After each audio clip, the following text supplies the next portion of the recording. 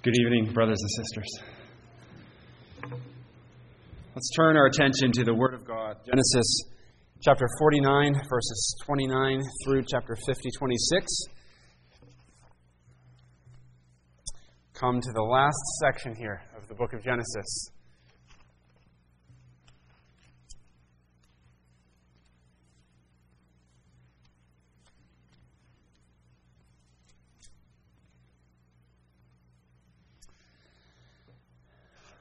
Let's give our full attention to God's holy word. Then he charged them and said to them, I am to be gathered to my people. Bury me with my fathers in the cave that is in the field of Ephron the Hittite, in the cave that is in the field of Machpelah, which is before Mamre in the land of Canaan, which Abraham bought with the field of Ephron the Hittite as a possession for a burial place. There they buried Abraham and Sarah his wife. There they buried Isaac and Rebekah his wife. And there I buried Leah. The field and the cave that is there were purchased from the sons of Heth. And when Jacob had finished commanding his sons, he drew his feet up into the bed and breathed his last and was gathered to his people. Then Joseph fell on his father's face and wept over him and kissed him. And Joseph commanded his servants, the physicians, to embalm his father. So the physicians embalmed Israel. 40 days were required for him, for such are the days required for those who are embalmed. And the Egyptians mourned for him 70 days. Now when the days of his mourning were past, Joseph spoke to the household of Pharaoh, saying, If now I have found favor in your eyes, please speak in the hearing of Pharaoh, saying, My father made me swear, saying, Behold, I am dying. In my grave which I dug for myself in the land of Canaan, there you shall bury me. Now therefore, please let me go up and bury my father, and I will come back. And Pharaoh said, Go up and bury your father, as he made you swear. So Joseph went up to bury his father, and with him went up all the servants of Pharaoh, the elders of his house, and all the elders of the land of Egypt, as well as all the house of Joseph, his brothers, and his father's house.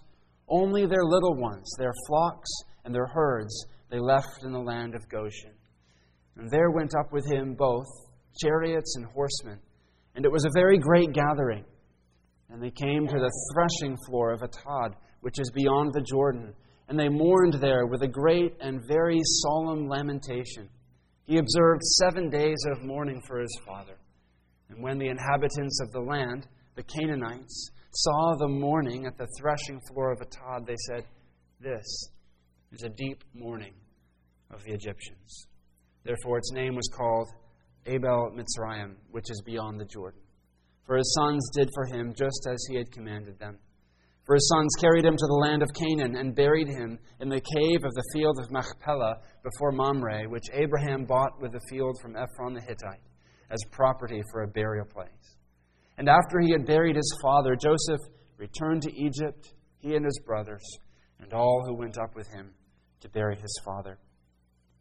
When Joseph's brothers saw that their father was dead, they said, Perhaps Joseph will hate us and may actually repay us for all the evil which we did to him. So they sent messengers to Joseph, saying, Before your father died, he commanded, saying, Thus you shall say to Joseph, I beg you, please forgive the trespass of your brothers and their sin, for they did evil to you. Now please forgive the trespass of the servants of the God of your father. And Joseph wept when they spoke to him. And his brothers also went and fell down before his face, and they said, Behold, we are your servants. Joseph said to them, Do not be afraid, for am I in the place of God? But as for you, you meant evil against me. But God meant it for good, in order to bring it about as it is this day, to save many people alive. Now therefore, do not be afraid. I will provide for you and your little ones. And he comforted them and spoke kindly to them. So Joseph dwelt in Egypt, he and his father's household. And Joseph lived 110 years. Joseph saw Ephraim's children to the third generation. The children of Machir, the son of Manasseh, were also brought up on Joseph's knees. And Joseph said to his brethren, I am dying, but God will surely visit you and bring you out of this land to the land of which he swore to Abraham, to Isaac, and to Jacob. Then Joseph took an oath from the children of Israel, saying, God will surely visit you, and you shall carry up my bones from here. So Joseph died, being 110 years old, and they embalmed him, and he was put in a coffin in Egypt. And now a few verses from Romans chapter 8. Romans 8, 26 through 30.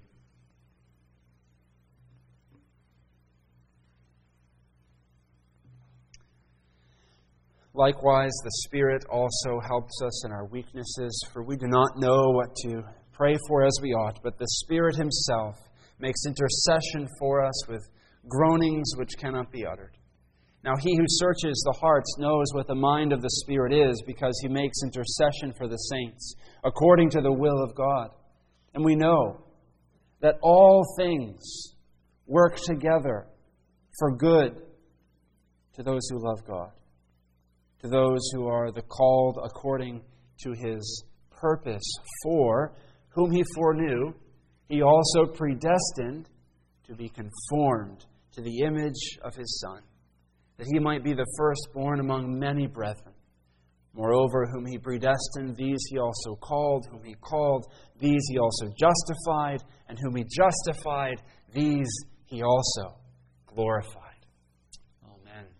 Thanks be to God for his word. Let's pray and ask him to bless it to our hearts.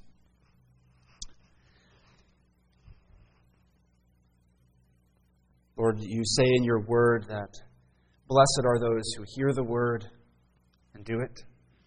We pray that you would give us hearts to hear and to obey. We pray that we would read, mark, learn, and inwardly digest your holy word. That it would get down into our hearts, take deep root, and bear much fruit to your glory. We pray this in Jesus' name. Amen. Does your sin thwart God's purposes for you? Do your failures thwart God's plan for you? What about the sins of others? The sins of others against you? Or going through some hard suffering, going through something evil and hard? Does it get in the way of God's purpose for you? Does it derail his plan for you? You know the answer. It's an emphatic no, isn't it? No, God is sovereign. He's sovereign over all things. He's good, he's wise, he's just, he's holy. He knows the beginning from the end, and he has decreed it all, and we can rest in the wonderful, wonderful sovereignty of God. We love this doctrine, don't we? Our catechism puts it well when it tells us that the decrees of God are his eternal purpose, according to the counsel of his own will, whereby for his own glory he has foreordained whatsoever comes to pass. It's a wonderful comfort, isn't it, to know that our entire life, every last detail of our lives, is encompassed by the sovereignty of God, and that your sin can't thwart it, and someone else's sin against you can't derail it, and no suffering or evil can throw it off course. Even your death is wrapped up in the good purpose of God for you. This is what we believe. This is the truth that we confess. It's what our catechism tells us, and more importantly, it's what the Word of God tells us. And yet, isn't it true, brothers and sisters, as much as we know that doctrine and love that doctrine, that it's still hard at times to believe that doctrine? That when you get down in the trenches of the day-to-day struggle with the hardships of life, your own sin, sins of others against you, evil in the world, that it's hard to trust God's word at those times. As you endure suffering, it's easy to say, there's no way that God can work this for good There's no way that he could make this be part of his plan. This is just such a messed up situation. How could this work out for his glory and my good and the good of his people? And so, loved ones, we've got what the Bible teaches and what we profess to believe, but we've also got the fight of the faith that we struggle with day by day. We need to learn more and more to trust deep down in our hearts, in our bones, in our guts, that yes, God is sovereign over all things, and yes, He is good in all things, and He is working His purpose out, and He is shepherding us along by His sovereign grace according to His purpose. That is the lesson of this last section of the book of Genesis. That God will shepherd us by His sovereign grace through every hardship and evil, and even death itself, until He's brought us into our inheritance. There are two points that we'll unpack this under tonight. The first one is buried in faith. Buried in faith. We get two deaths here. Two deaths of two great saints. Jacob's death, and then at the end of chapter 50, Joseph's death. We begin with Jacob's. Jacob, we saw this last week, he blesses his sons, and then he turns and he gives instructions for his burial in verses 29 and 30 through 32. He's old. He knows he's on his deathbed. He's taking his last breaths. And what does he do? He says, I'm going to give you these instructions for how I'm to be buried. Listen to his words. He says, I am to be gathered to my people.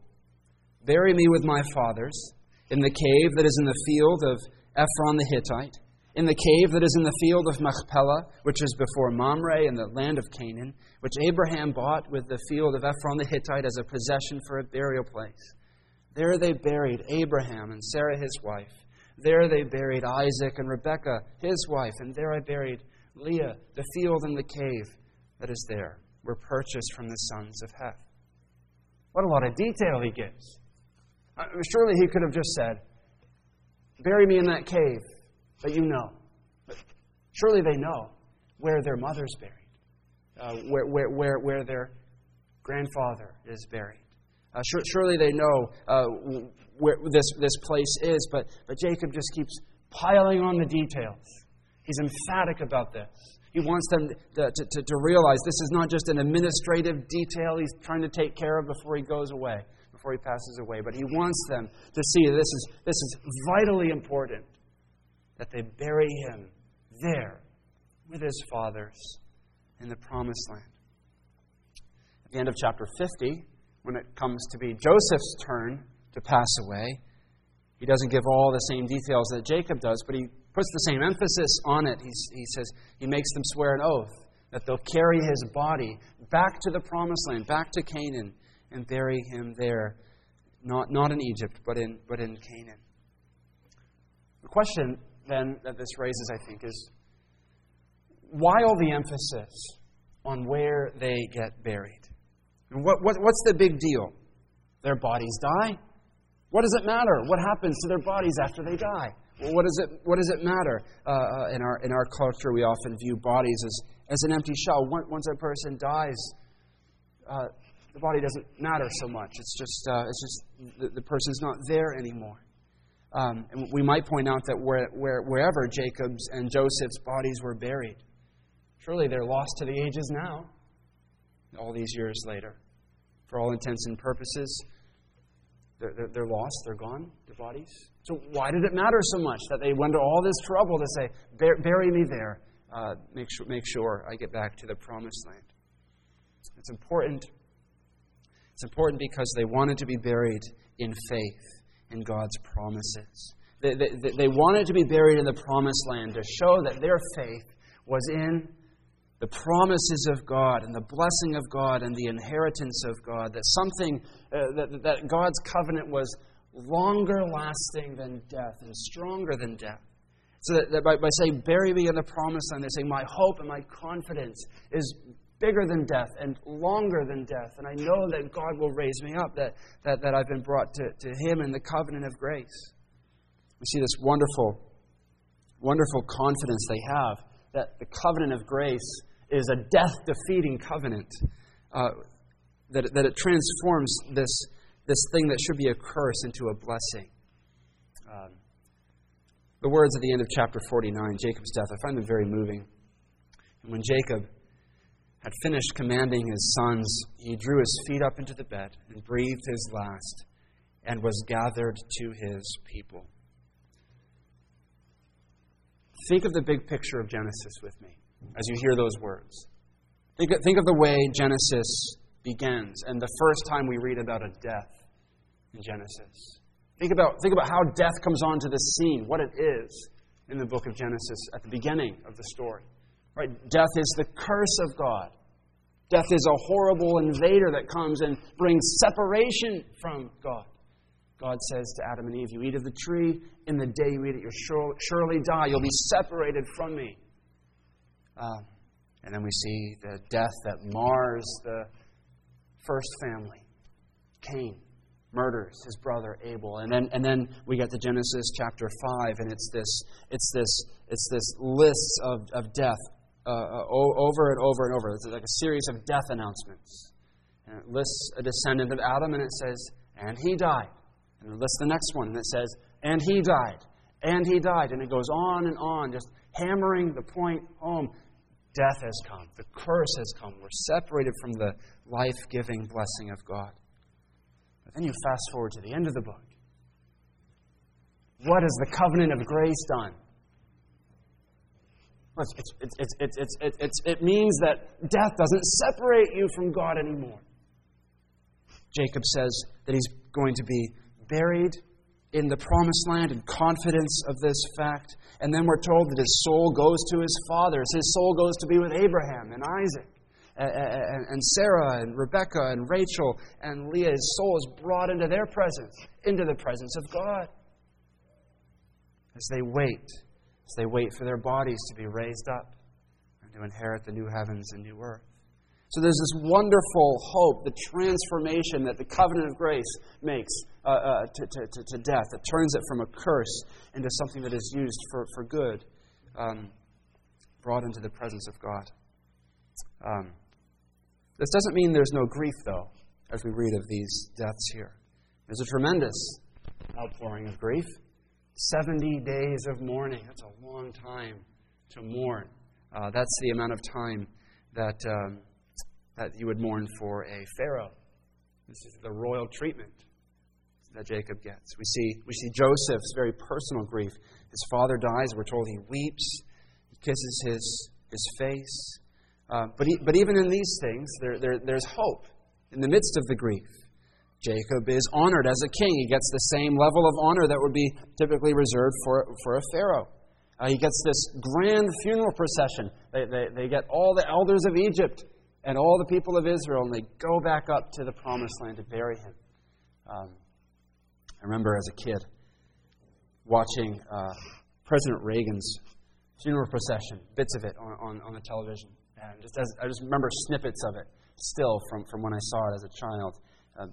The motorcades and the jets flying over, the 21-gun salutes, the bagpipes, the bugler playing taps. That's the kind of thing that's being envisioned for us here as they make this great pilgrimage back up to the promised land to bury Jacob. And it's all the reminder that God is fulfilling His promises to him even in death. He's blessing him. He's making His name great. He's still with him even in death. And then at the end of chapter 50, as we see Joseph's death, the same hope-filled note is still there. Joseph gets to see his children to the third generation. He sees God growing the nation, making them fruitful, God's promises coming true.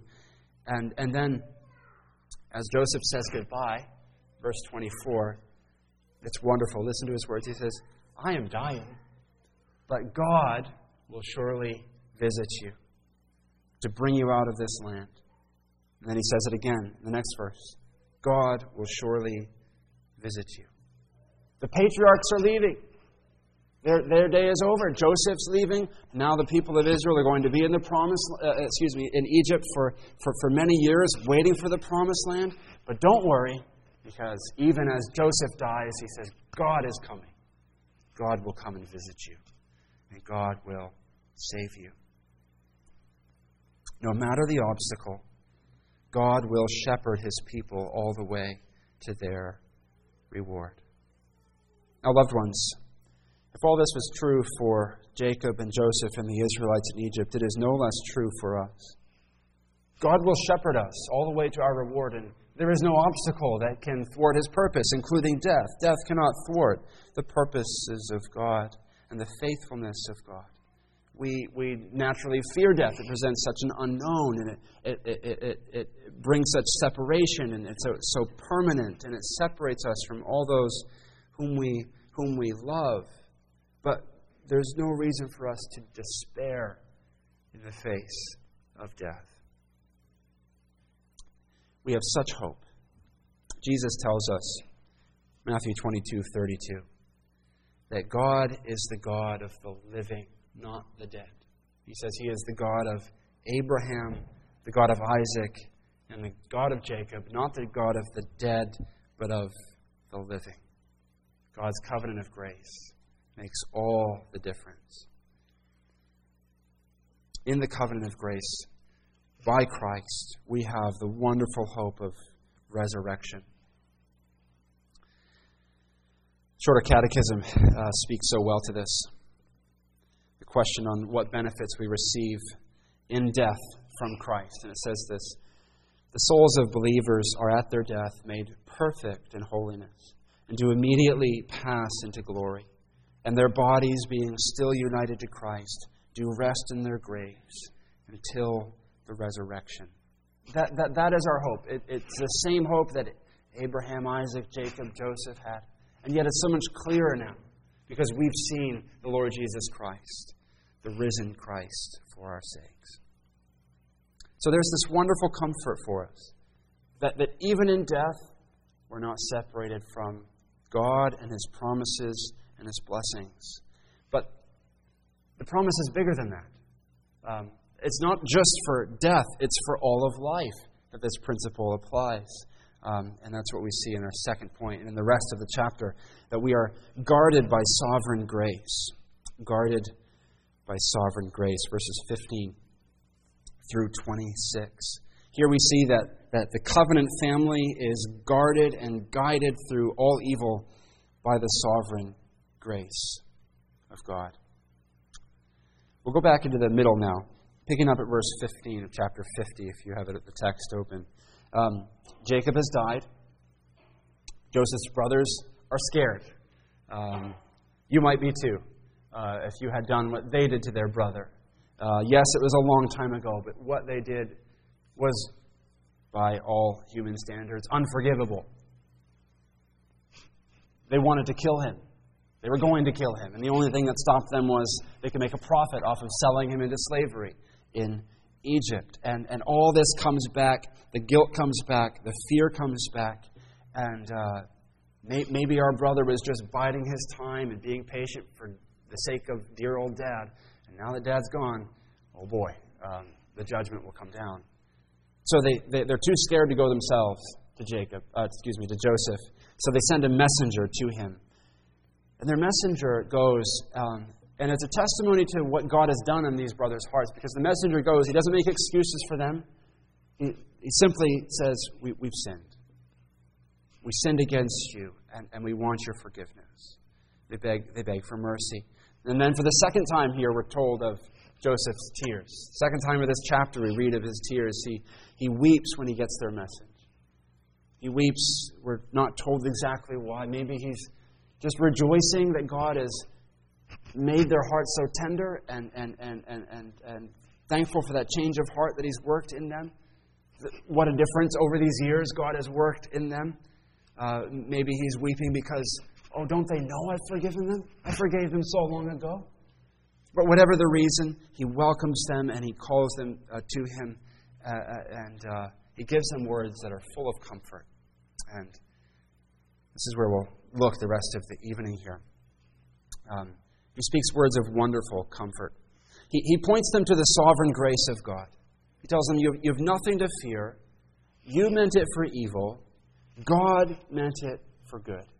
This tells us that God is not only sovereign over the nice things and the good things that we see, but over absolutely everything. That everything that comes to pass, He is in absolute control over, and that He is able to ordain even sinful things without Himself becoming guilty of sin. And that He's able to use those horribly sinful things to accomplish a good purpose for His people. And and then Joseph tells us that God is doing this for a goal. God works all things for good. And why is He doing it? He's doing it to provide for you. He's doing it to save your lives. He's doing it to ensure that His promises and His purposes come to pass. This is what we've seen played out over so much of Genesis, isn't it? It's sort of like now at the end of the whole book, the curtain is being pulled back and we're shown the machinery that's been operating the whole drama. Right? Here we see the undergirding principle. We have seen this family, Abraham, Isaac, Jacob, and their descendants. We've seen them sin. We've seen them mess up. We've seen them fail in their faith.